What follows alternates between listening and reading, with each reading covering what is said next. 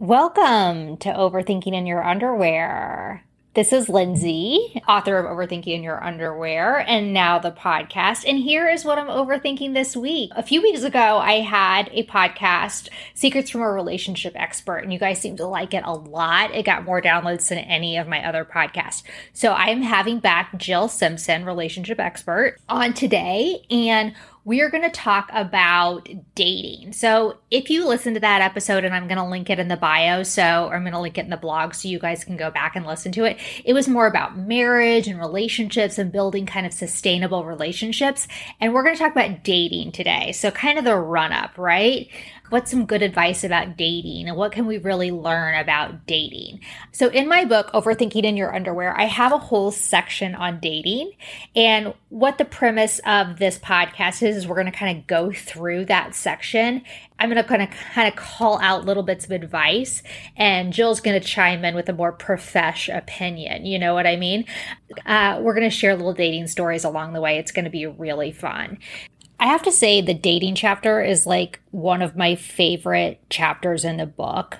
I think it's like a do as I say, not as I've done kind of thing. I mean, the whole book could be titled Do As I Say, Not As I've Done. Let's be honest. But I mean, I'm 45 and single, so if you want to take advice from me, I actually think you should. I mean, as I say, when you've been single since the 70s, you know a thing or two about dating.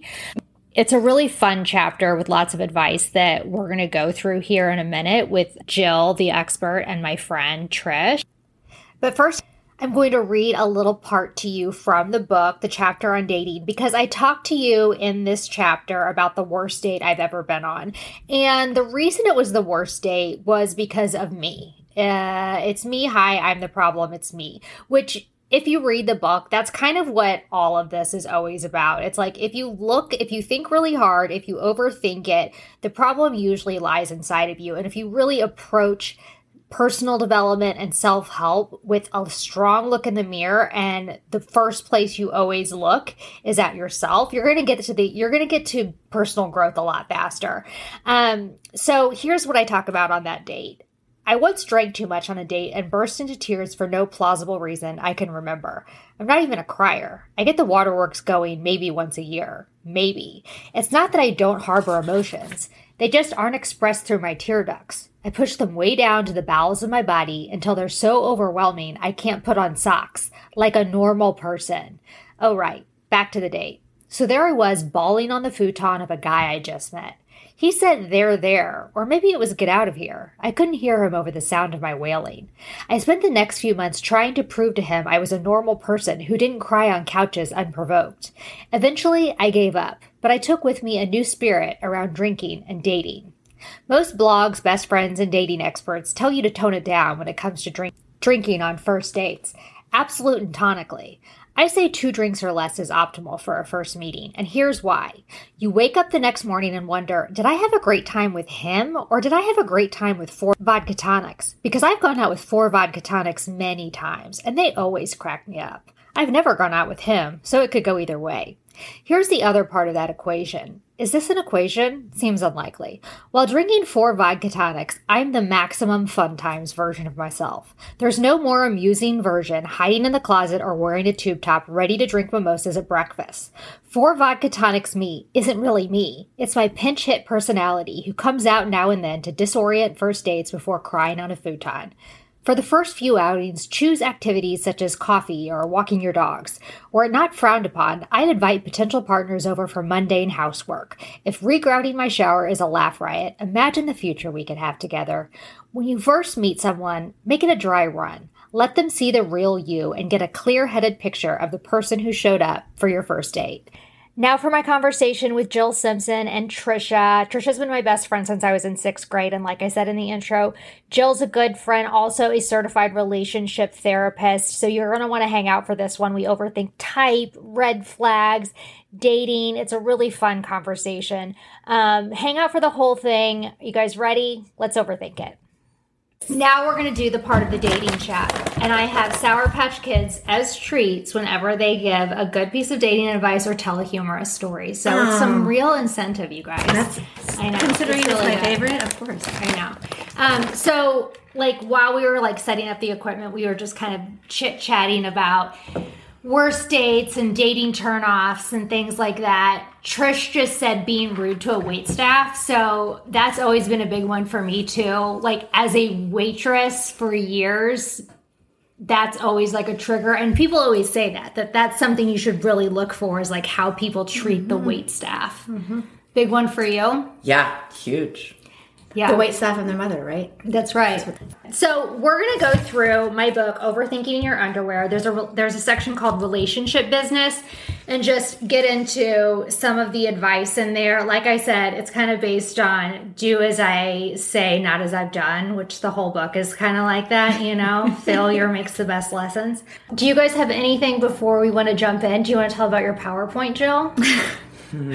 I was telling her that when I was reading your book, and it had me thinking about, some of my own dating experiences.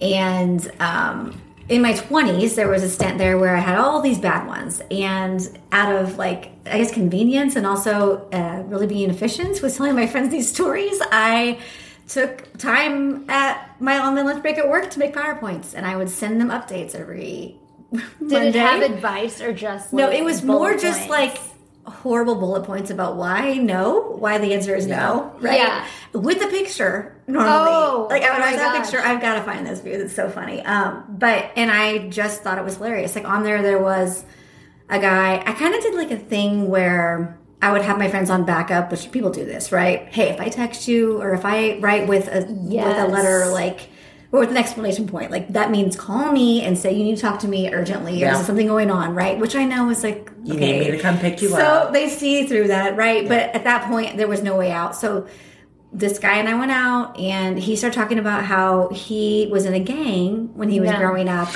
And I was immediately no. So I did not like that feeling, and he kind of went on and on about it, and he had got. I would have been turned on because I like the bad boy. Exactly. It just, I don't know, it just made me feel uncomfortable, and so I immediately texted my friend, exclamation point, and she called me, and I left. So, I mean, that was probably one of the more not so great ones. I've never heard someone actually use that. I feel like you see it on movies. It's the only time I did. I always just would sit there like really uncomfortable or drink more and then like just feel like I'm going to drink my way through this, wake up tomorrow with a horrible hangover, but just I got to get through this, Yeah. And I think the thing is like you can have one drink and say, I'm leaving because this isn't great, or not that this isn't great, but this was nice to meet you. And nice to, but I always felt so bad doing that. Like so, you feel bad being there for 45 minutes and being like, no, I still felt bad doing what I did. It was not fun because I knew he knew, right? Yeah. But it was an escape plan, and I took it. Yeah, but it's the only time I did. But I also think 20s and 30s, you're not going to do that. No, not till you're 40 or older. You can be like, I'm sorry. Let's be honest here. Let's be honest. Yeah. Okay, so we can start looking at the book now. I know you guys all have your books out right now too, right? Wouldn't that be fun? Follow along. Wouldn't that be fun? This is section 3, Overthinking Relationship Business, and it starts with overthinking your type. Tall, dark, and unavailable. That was my type for a long time. I mean, it might still be if I were dating. But I'm a sucker for the dark hair too. Yeah. But I started off talking about how my dad, this is kind of like contradicting because my dad is this really great guy. And everyone always kind of says, like, how can you have such a great dad and then, like, such a shitty dating history or, like, such a bad radar when it comes to men? Sorry, any guy that I dated that is listening to this. But how can you do that? Like, why aren't you going for the guy that's exactly like your dad? Because my dad dotes on my mom, and he's so wonderful. Like, why aren't you typecasting that? Like, why aren't you casting that out to the universe of that's what you want? My kind of theory is when we go for someone, it doesn't necessarily have to be your dad. Like whether it's a father, mother, sibling, or first love, when you look for a partner, you pursue traits of a familiar figure. Mm-hmm. These traits can be terrific or not so noteworthy, but they send us on a search, sometimes dating the same type, as we attempt to find a person who fits the part. So time and again, you choose a partner with all the personality and no full-time job. Why? Because it reminds you of a type you cast long ago. Your father, your mother, the one who broke your heart. It's cozy, comfortable, and mostly it feels like home. So that's just not my dad. That's not who I've been typecasting. But I think we do look for something familiar to our past and then we keep replaying it. For sure. Yeah. Because it feels comforting in a weird way, even if it's turbulent. Yes. Yeah. For sure. Does that feel like anything? I feel I know you. I know you, girl. Yeah, I know. Not with your current husband, obviously. I shouldn't describe him as current husband. Sorry, Brent. But even like with Brent, your forever husband. Brent, like us, like I've always typecast, like I'm going to marry somebody that has been my friend at some point or knows my family, knows my life, knows whatever.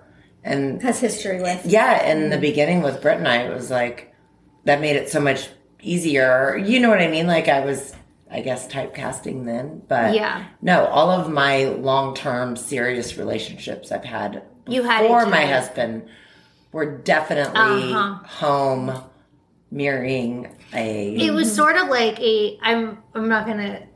I'll let you explain it, but I feel like you were dating a general demographic of what we grew up with, of like a strong masculine alpha male. Mm-hmm. And that's what was supposed to be attractive. That was supposed to be like what took care of you and what a woman was supposed to be attracted to, I think. Just in our community, I would say, what you were supposed to be attracted to. And you kind of continued to date that kind of guy. Maybe that was me too. Yeah. I mean, they weren't carbon copies of each other, our types, but maybe a little bit. Yeah. But it was definitely just the saying of like, feels like home. That is what I would say. And it's subconscious. Yeah. Like it's not real, typically it's not a conscious thing that you're doing. It's just a subconscious thing. I do think, because I'm kind of like, well, I don't really know where I'm reading this and I wrote this and I still don't really know where my type came from. But I do think Gen X, like I still think we grew up with like, that alpha male is what you're supposed to be attracted to. And now, you know, the Gen Z guy or a millennial guy or whatever, they're like sensitive and they're creative and all the things that I am and that I love. But we weren't taught or we didn't see in our culture and our movies and our books and everything that that's what you're supposed to be, or that you can be attracted to, that is attractive.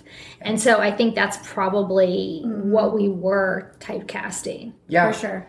And it doesn't always end well. It can. Yeah. But I also think, if I look back on that in my own life, I was really into movies when I was young. And so I would watch the same ones over and and over.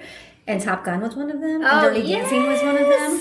And so I wanted a guy just like Maverick, and I wanted a guy just like Johnny Castle, right? Yeah. And even Zach Morris, which Saved by the Bells, right? But that was a little bit later. But like, that was the kind of energy I wanted in a guy, right? Yeah. Like, and Johnny Castle more specifically because he was a dancer, and you know I love that. But yeah, he was he was the bad boy, right? He was a mix of like masculine but sensitive, and it was just such a cool.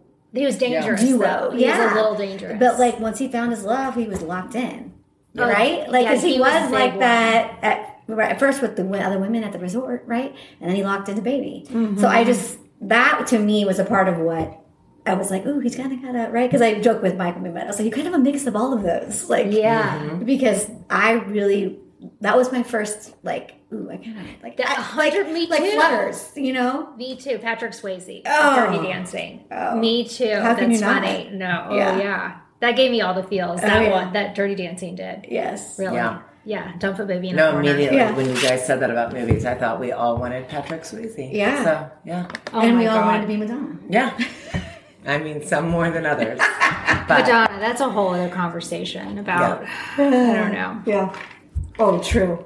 So, talk about this. This is kind of like a thing that I created and have no right to be creating things.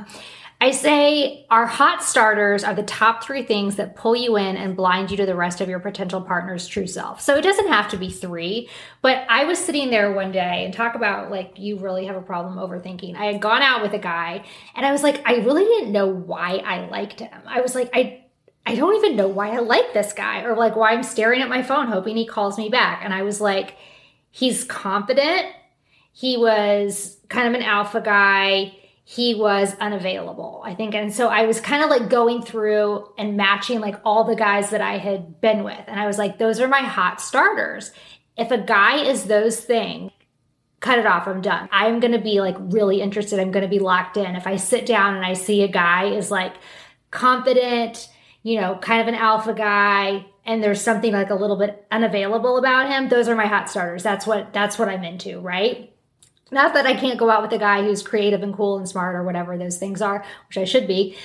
We all have these things that are just going to lock us in. And that's kind of what builds upon and creates our type. Yeah. Do you guys think you have those? Yeah, but I also think that is more short term for me. Yeah. Like short term. Hopefully. You know what I mean? Meaning, like, yes, that might be the allure at first, or that might be what makes me want to do, like, get to know them more. But, like, at some point, you get to okay, is this a long-term match? Is this someone that would be with me when I'm sick? Is this someone that would be a great dad? Is this the right? Eventually, my brain goes there. And if they're not... Because you're healthy. You sound like a healthier person than me, Jill. You're way healthier than I am. Like a true partner. You made way healthier decisions. No, I guess what I'm saying is a true partner. Yes, that's what I mean. And like if they're unavailable or not, or they are, I'm not ready. Are you? Like those sort of guys? Okay, not the right time. And maybe down the line, not where I'm at right now. Right. So these things like get us in the door, and then that's kind of my point. Is like those things like will get us in the door, you know, and maybe keep us for too long, and then we really need to like figure out what are the traits that we back to basics. What are the traits that we want for a projected partner? Like, what's your projected partner? He should be a good dad. He should be all these things. Yeah, for sure. Yeah. Well, and I mean, I'm a dark hair person too, right? Yeah. So like that was always my thing too, and like kind of broad and the masculine thing. I don't know. I go back to that typically. Right. In the end, they're my hot starters. I guess they're your hot starters. Yes. Oh, so then this is something else I like too. It's also kind of like my theory of Tom Cruise theory. I haven't heard this. Complete yourself first and find a partner who's the whole damn deal.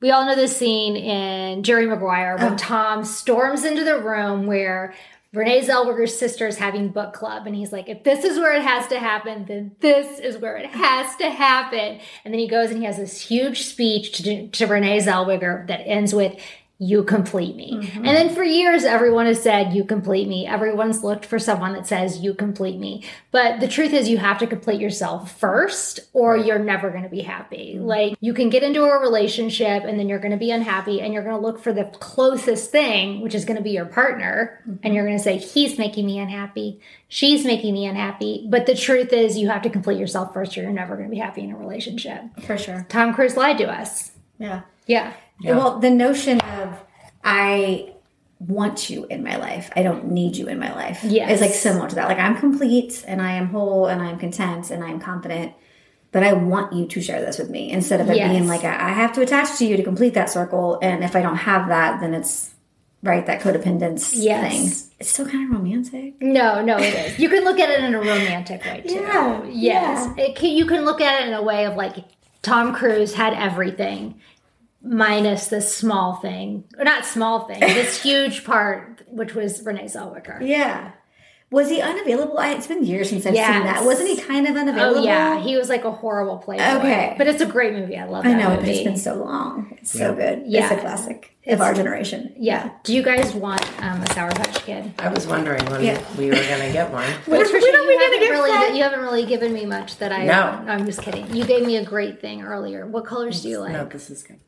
Oh, you don't want green, Joe. Oh, I don't mind green at all. Oh, yeah, it's so intense. It's so intense. In all the right ways. This is where I go back to just, you were born, go to school, go to college, meet somebody, get married. And I think for so long we thought, because we haven't met somebody, we're not complete, we're not full, right? Yeah. Only over time has that evolved more, that it's like, no, it's okay to like be happy with yourself first, you know? And your Shea-Poo, and your 10-pound Shea-Poo. Yeah. But I'm just saying, I always go back to like my grandparents. Like my grandmother got married when she was like 18 years old. No one's complete at 18. Right. But she stayed married for umpteen years until my grandfather passed. I mean, technically. She may have gotten lucky that, right? I'm just saying, like, I think too, it's all just your culture, society. And like the expectations that they had, I think, were much different than the expectations that we have. Yes. If you're going to talk like generational stuff. We just evolve. Right. I don't know if I said this when we talked our marriage one, but like my parents have all these friends from college, and I always think it's so funny that their wedding anniversary is like May 31st, and then their best friend's wedding anniversary is like May 20th, June 1st, June 2nd, June 3rd, because they all got married right out of college. Like it was just what you did, and you were not going to be single for 1 second. They all married their college sweethearts, and they all stayed with them. There wasn't even one divorce in the group, which is very rare. I mean, yeah, that is. I mean, 50%, right? And yeah, and they all just say, you know, that's just what you did, and we got lucky. You know, we found these great partners, and they all seem to have these great marriages. Well, that also goes back to what we talked about in our last podcast that was about like timing. Like you kind of panic, and you're like, oh, well, everybody else is doing it, so I'll make this one work, and this one's fine. And, you know, you kind of lie to yourself sometimes that, like, this one will work, and it's not like that anymore. I think there's a broad range of when people get married, and we also realize it's not the only way to happiness. Like, there are many other things you can do with your life besides get married and have kids and still be happy. Right. And that's not how I think it's been, right? I mean, you could never have been like back in that group of my parents and their friends say, actually, I'm going to break up with Steve and I'm going to go to Europe for a while and see who else I meet and then come back. And then whatever. Imagine? Your girlfriends would have been like, are you crazy? You got this one on the hook. Wait a minute. You're going to marry your college boyfriend. That's what we're all doing. I mean, it's so funny to think about. So the next chapter is overthinking dating.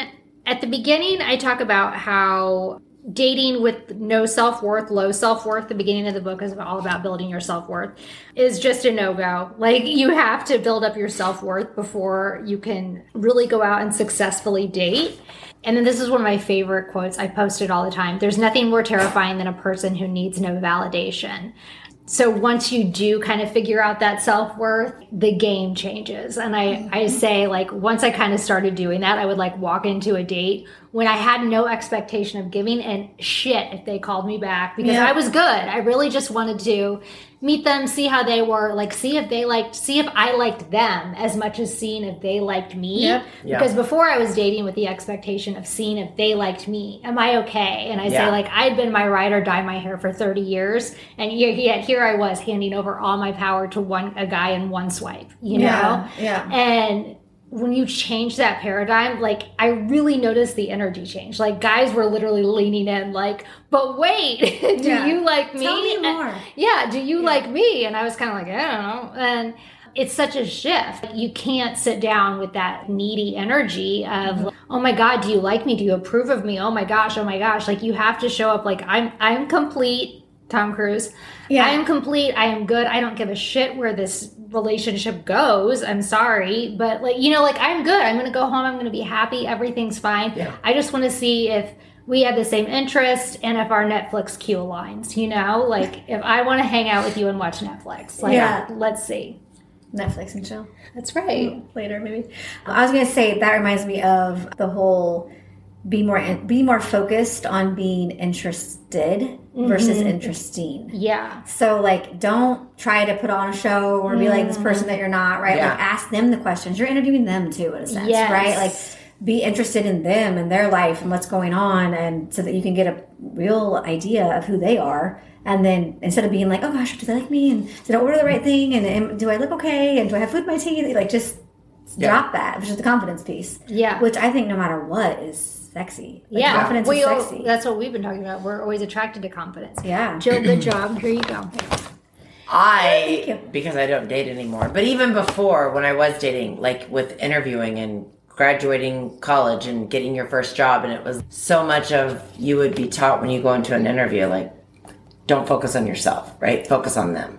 People pick up on that energy. When I'm interviewing people now, I always say, like, I want you to interview me just as much as I'm interviewing you. You know, like, is this place right for you? Exactly.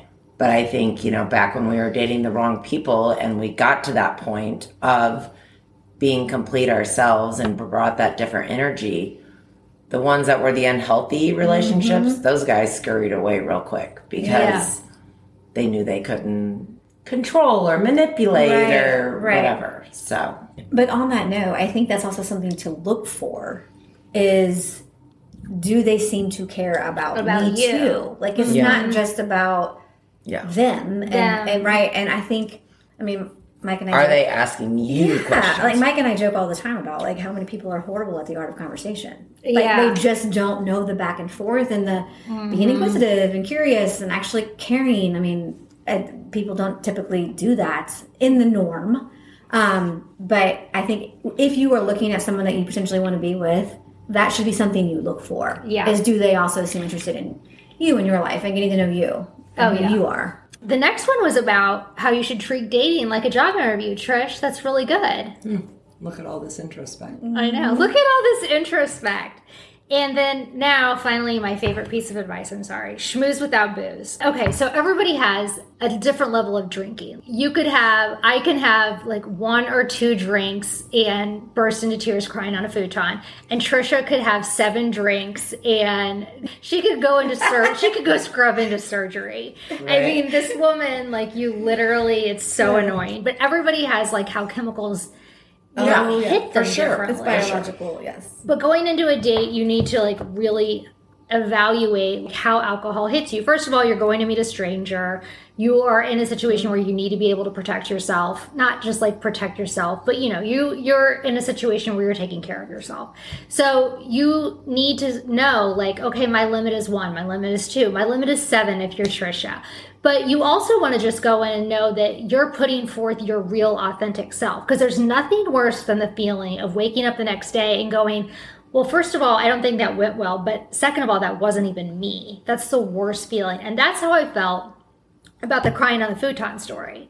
Is the next day I was like, first of all, I don't even cry. I'm not even a crier. I really am not even that big of a drinker.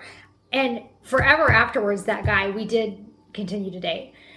That guy was like, oh, well, you're just so emotional. I don't know. I don't even want to get into it because you're just such an emotional person. And I'm honestly not an emotional. I'm very cerebral, but I'm not emotional. Yeah. And it always annoyed me so much because I was like, I put forth this person that's not even me. Yeah. And now I'm trying to like rewrite this story with him all the time. Like, look how even keeled I am. Like, and you can't like really convince someone you're even keeled. Like, it's like, how more even keeled can I be? Like, it was so annoying.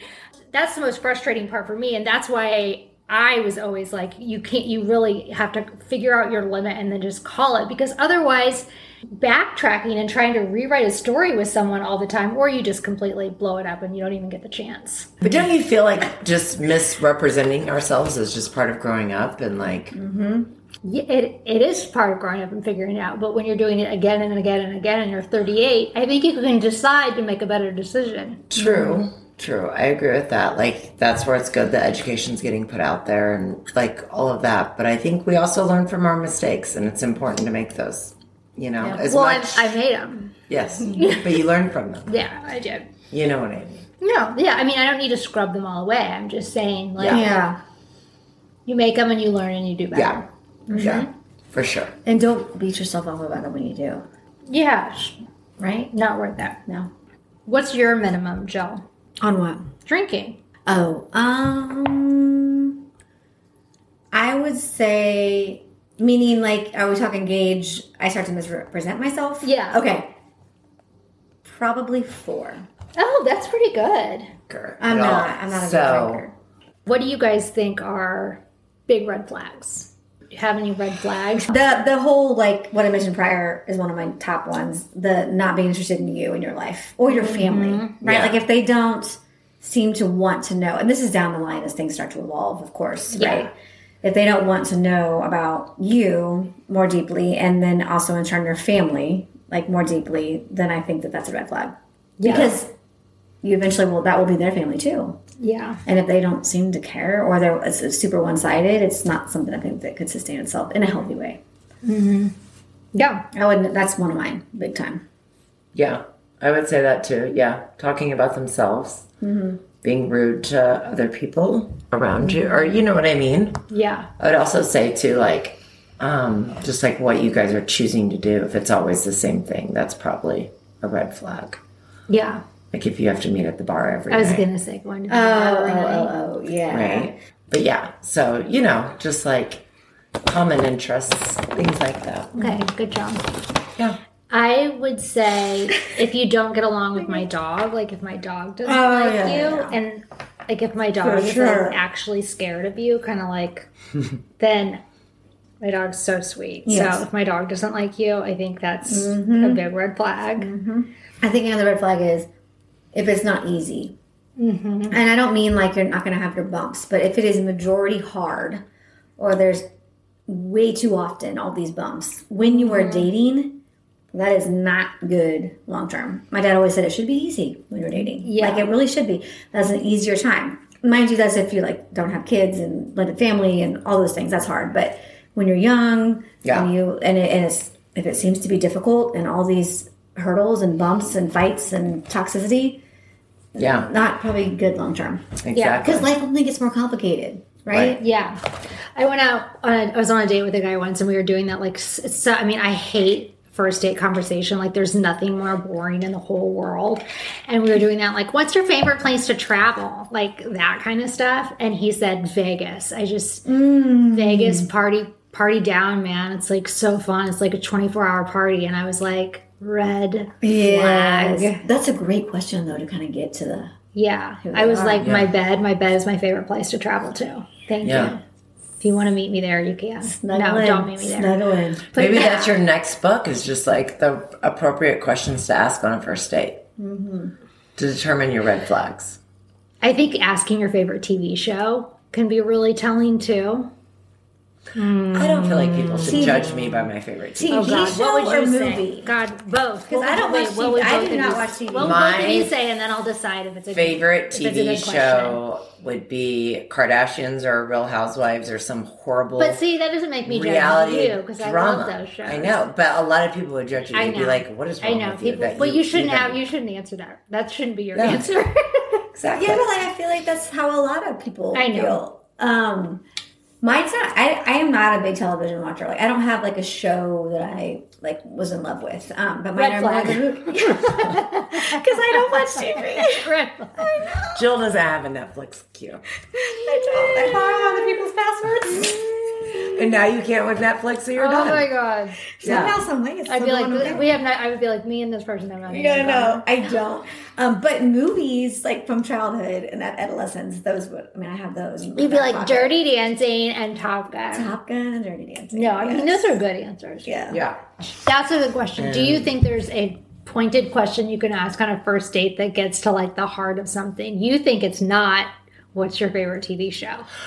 What question do you think you could ask that, like, if you think TV shows is a bad question, like it'd be a bad question for me. I mean, travel's a good question because you're kind of like, that person said Vegas, so No, I think travel's a good, and I think like for other people, the TV question works. I mean, if I asked Brent what he watched without, in the beginning, I would have been like, awesome, cool. Yeah, I don't even know what that show is. It's just all not a shocker, but it's very indicative of who he is. Yes, very indicative. Okay, but I don't think I'm out trying to be a Kardashian or right. It doesn't mean you're being creating drama in my life or fighting with my friends. Such like a the Real typical show for women to watch. I love them. I watch all those shows. Yeah. But I feel like I have such, like I tell Brent all the time, I have no drama in my life. That is just fun to kind of watch it from the outside. And maybe, because I told you before, like I don't have a huge stint of dating experience. This might be horrible to ask, but like one of my things I would ask, like, what's your relationship like with your family? I think that's a great question. I mean, just friends. Yeah. Ooh, meaning, do they have like real genuine friends? Yeah. That's a good question. If they do not have real genuine friends, run for the hills. Yes. What happened with your last girlfriend? Because if they're like, she was a total psychopath, but I mean, I guess everyone can date a total psychopath. I mean, everyone can date a total psychopath, but I think it's usually a red flag if they have a string of psychopaths because you know who the psychopath probably is. Them. Yes. Yeah. Yes. If they have not had a friendship longer than 10, 15 years or since childhood, I think that's a red flag. Yeah. Mm-hmm. Yeah. And you don't have to have a slew of them. Right. Just have one. Just have one. It's quality, yes, not quantity. Yes. Yeah, for sure. Good, that's a good one. I like that. Yeah. We'll write those down, guys. These are for Trish.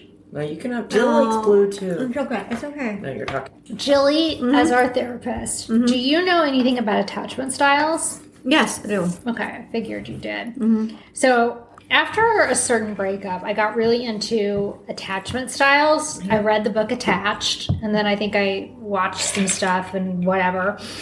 And I kind of say in here, sort of made me sort out a lot of things because I was like, it's science. Like, why we do things, why he did things, all of these reasons I would have made me take a lot of things less personally in the relationship and in some of my dating situations because it's just an attachment style and it wasn't, they would have acted that way no matter what and in any situation. And I had a tendency to take things really personally.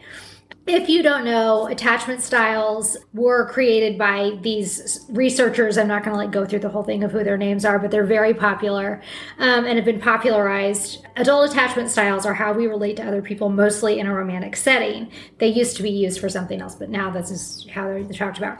Research says our attachment styles develop based on how we interact with our primary caregivers in our formative years. You don't have to get too clinical or sciencey with attachment theory to recognize your style. See it in others and use it as a guide in your relationships and dating. So the 4 major attachment styles are the secure attachment style, the avoidant attachment style, the anxious attachment style, and the fearful avoidant. The secure attachment style is obviously the VIP red carpet winner of all attachment styles. Attachment styles can, Jill, tell me if I'm wrong. No. Attachment styles can change throughout your life. Like, I think I used to have an anxious attachment style. I ended up having an avoidant one for a long time. I hope that I'm moving towards a secure one, but they can change. You can look and be like, life experience. Like, oh, I was so avoidant then I was kind of insecure. Now I'm really secure. Like, you can kind of do this. So, the secure attachment style, I kind of say some stuff, but secure partners are confident in themselves alone or coupled up. They don't obsess about relationships or whether or not a partner likes them.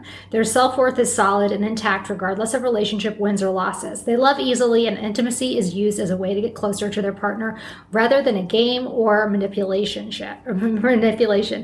Breakups or rejection are seen as a part of life rather than assessment of who they are as a person.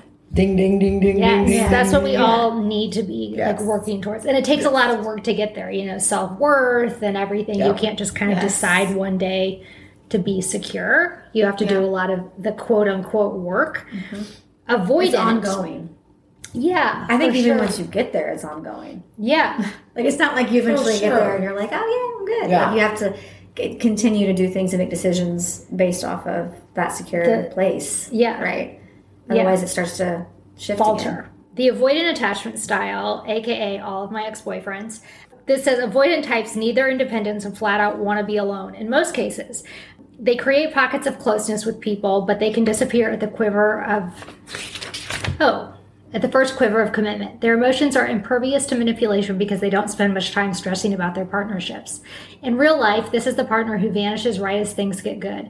You have a romantic date and they pull back to maintain their independence. They may pop up with a "Hey there, stranger" text after they've established boundaries, but don't be fooled. They'll disappear at the first breach of intimacy. And is that because their parents avoided them as a child? No. I mean, that's where I just don't understand where these attachment theories, if it's from your upbringing and your primary caregivers.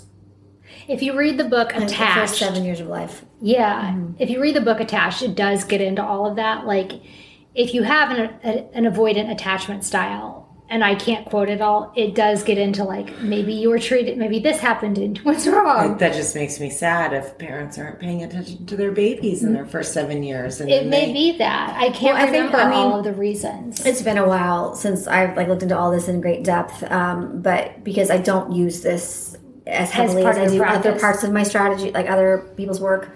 But obviously it's a part of how we're trained to assess. But from what I know, it can be like a push-pull, meaning sometimes it seemed like it was good and sometimes it seemed like it wasn't. Yes. And with their caregivers, and they didn't quite know what they were going to get. Yes. And so it was like, I am just going to rely on me and only me. Yeah. That's good. And I'm avoidant of all things, and if I am, then I can't be hurt again. Yeah. Because I know what it's like to lean in and then it be... An inconsistent Yes. Yes. I mean, not inconsistent. It's unstable. Yeah. Yes, it's not stable. Inconsistent home life. Yeah. Kind of a thing. The anxious, preoccupied attachment. This partner is overly sensitive and may be suspicious or even paranoid of a loving and faithful relationship. The anxious type may end up in a healthy relationship because of their willingness to stay with a partner regardless of bad behavior. This partner needs constant affirmation about your feelings and their standing in a relationship. They text repeatedly when you're at work to reassure themselves about your connection despite your consistent behavior or signs of affection. I have been this partner a million times, I will tell you that. Mm-hmm. Yeah. Yeah. Like, I need reassurance. I need reassurance. Yeah. I need reassurance. It's like my boyfriend, I'm thinking back to a boyfriend, 15 years ago. He could leave immediately. He could leave and we could have a great date. And I'm immediately thinking, why doesn't he like me? I was the worst. I really was. I just had low self-worth and low self-esteem.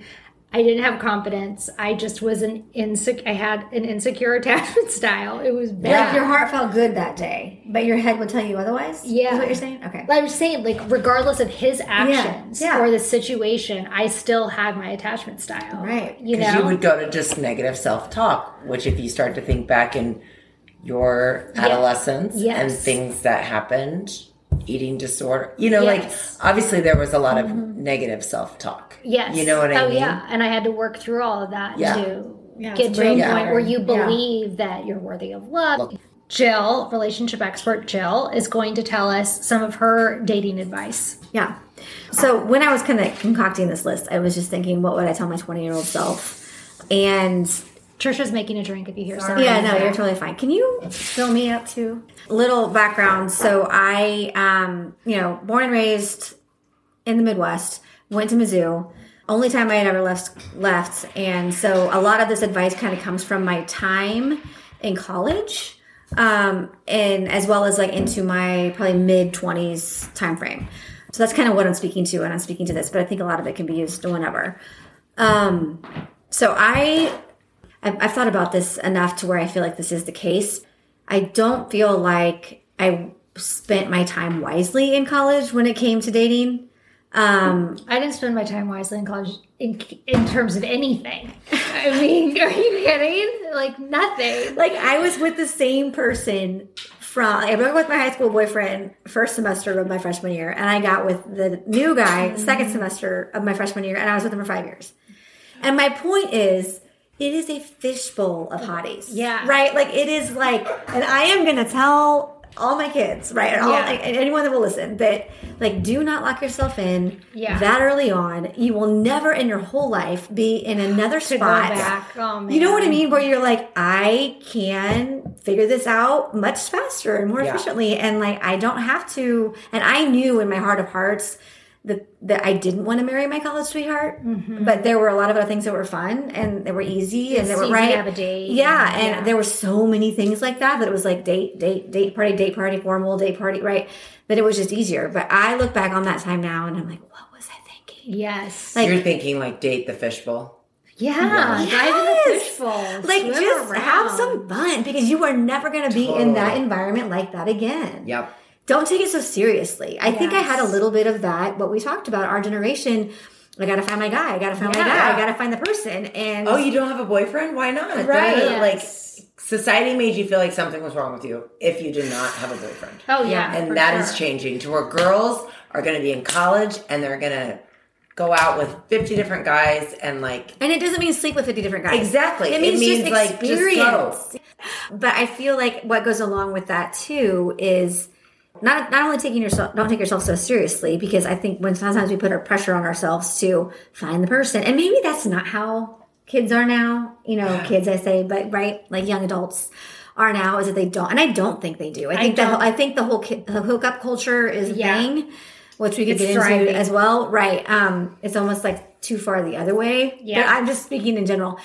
I also think sometimes we will say, well, they're not my type, kind of back to your hot starters. And looking back, I should have been open to different. Yeah, Yeah, I just should have been open to different. Mm-hmm. And not that it means you're going to marry that person, but the experiences and the memories and the lessons that come along with that, I think, are invaluable. And there's times I wish I would have done different and not just done the same, that is so what I always did. I dated a cowboy, and I never would have thought I dated a cowboy. Literally, I love that advice. I think that is so wise. Yeah. Like, it was so fun. I was a conformist. Like, I dated the kind of people that my friends were dating to a point. Like, or if they approved, then I did it, right? When you should be like, literally, like, I need to date a cowboy this week. Or not date. Make a cowboy this week. I need a bingo card. Right, but it should be like that. Go on a date with a cowboy. Go on a date with a scientist. Go on a date with a job. Scavenger hunt. It is. Like, that would be so smart. It would be. Well, it kind of goes along with what my other advice is, which is make a list of the things that you want, right? And make a list of the things that maybe you want to experience or that you want in a partner. Because, we've talked about this last time. I believe in manifestation. Yes. And if you, as you are learning these lessons, as you know, okay, definitely didn't love that, really loved that, write that down. Yeah. Like, write that shit down. And make a list. Exactly. That's what I was just going to say. You're so wise beyond your years that you were back making a PowerPoint when you were 20 years old. Or neurotic. I don't know. Yeah. No, I think you manifested money. I really did make a list in my journal of what I wanted after like my experiences with my college boyfriend. Yeah. That was super helpful for me because it made me really be intentional about the people that I would go on the second and third dates with, because if they didn't have a majority of that list, then I didn't want to waste my time because I knew, or their time, because I knew that it wasn't going to be a match for me.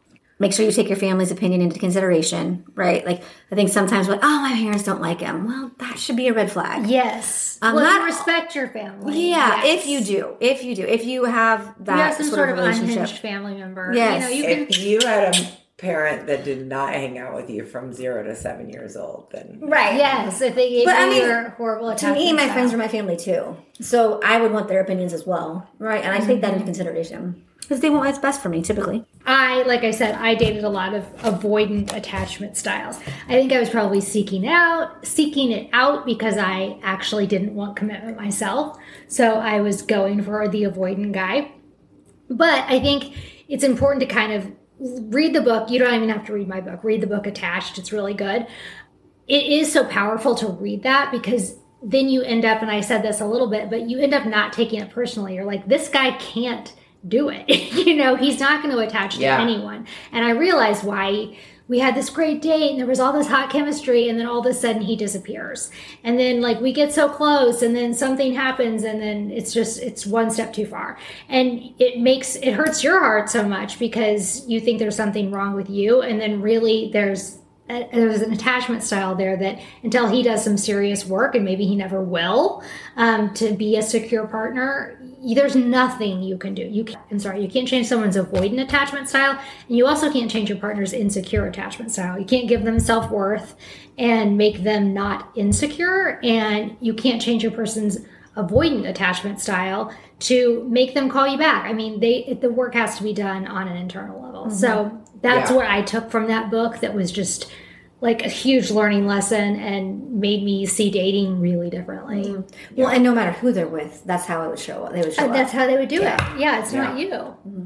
But I think what's so interesting about dating, and especially from a woman's perspective, is when you're the outsider, there's an outsider and an insider, right? Your friend looking in, you being the one dating, like just how when you're an outsider, you can say that, like, this has nothing to do about you. This is strictly them. It doesn't matter what you would have done differently. Yeah.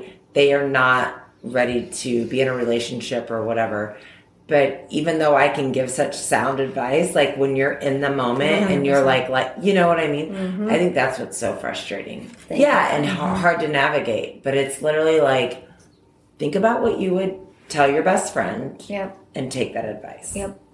The next chapter is about kind of like toxic patterns. And I talked about this a little bit last week. I say we find someone doing the dance we already know. And I've heard it said differently of we find a knife to fit our wound, which I think is so interesting. Basically, it's just kind of that whole thing of like whatever happened to you in childhood, you're going to kind of go find someone to replay that event with you until you learn the lesson.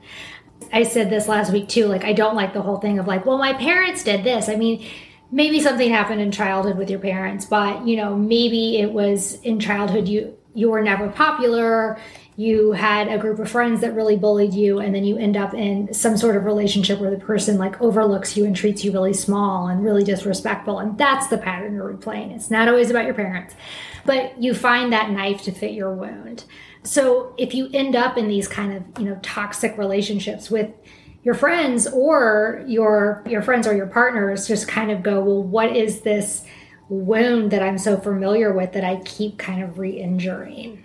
Meaning, like, I think in the end, that is probably something that we do, again, subconsciously. And it's interesting you say, like, to eventually learn a lesson. The flip side to that, for me, is they call it imago therapy, but it's basically like the healthy side when you get to that, because it's kind of similar, but it's on the healthy flip. You eventually find someone that heals those wounds versus hurts them, and they call it the mirror image. Ooh. Yes. Love that. Yeah, that's the healthy partner. How do you get to that? Lindsay has a new term to Google. Yes. I love it. Yes. How do you ensure you're doing that? I think by doing your own work, by healing those wounds yourself, mm-hmm. right? So that isn't something that you seek out to then learn more about, because you've already evolved past them. Yeah, so you don't seek out the person to like continue to replay the event with you. You find the person that heals it. Correct. Oh, I love that. Mm-hmm. It's a whole thing. I told him imago therapy. It's good. That I know more about than the attachment theory stuff. But, yes. Yeah. Oh, I love that. Yeah. Thank you, relationship expert, Joe. You win the whole bag. I know. Good job. This is something that Jill's been talking about this whole time. Remember the universe, the beginning of the book, I talk a lot about the universe and manifestation, but the universe is listening to your actions, not your words. She can't guide you to your destination if you're taking detours with partners and patterns who don't serve your ultimate intention. If you're looking for a stable, committed partner, prove it. Be the person who attracts suitable suitors. Actively search for qualities you desire in a mate. Be ruthless about what you want and reject people from your orbit who fall short. That's manifestation 101, right? 100%. You have to act out what you want. Write that list of who you're looking for. This is something I had to learn too. I think I had done some workshops or read some books about it, and they said, even if you're like, okay, well, I'm going to date all the right guys, I'm going to do this, but then I'm going to like, side text the old guy and still talk to the bad guy, and maybe I'll just go have a drink with him or whatever. It's like, you have to cut off. Trisha's like, I know. Side text the old guy. I know her game, and I saw her do this for so long. Oh my goodness. And it can feel, if you're just texting someone, it can feel like, well, what's innocent? What is even the thing? You have to cut off all that energy and only let in the good stuff, because the universe is going to see all that and be like, she's still up to her bullshit. Yeah, right. Like, you have to prove it. You have to prove that you are into treating yourself better. And even if you're like not actively looking for a partner, because I'm not, I was just like, I have to cut off all that stuff, because you know what? I'm going to prove I'm better than that. I'm going to prove it to myself, and I'm going to prove it to the universe. Yeah. So we did everything in that chapter except for sex and the breakup, and I think those are like their own thing, right?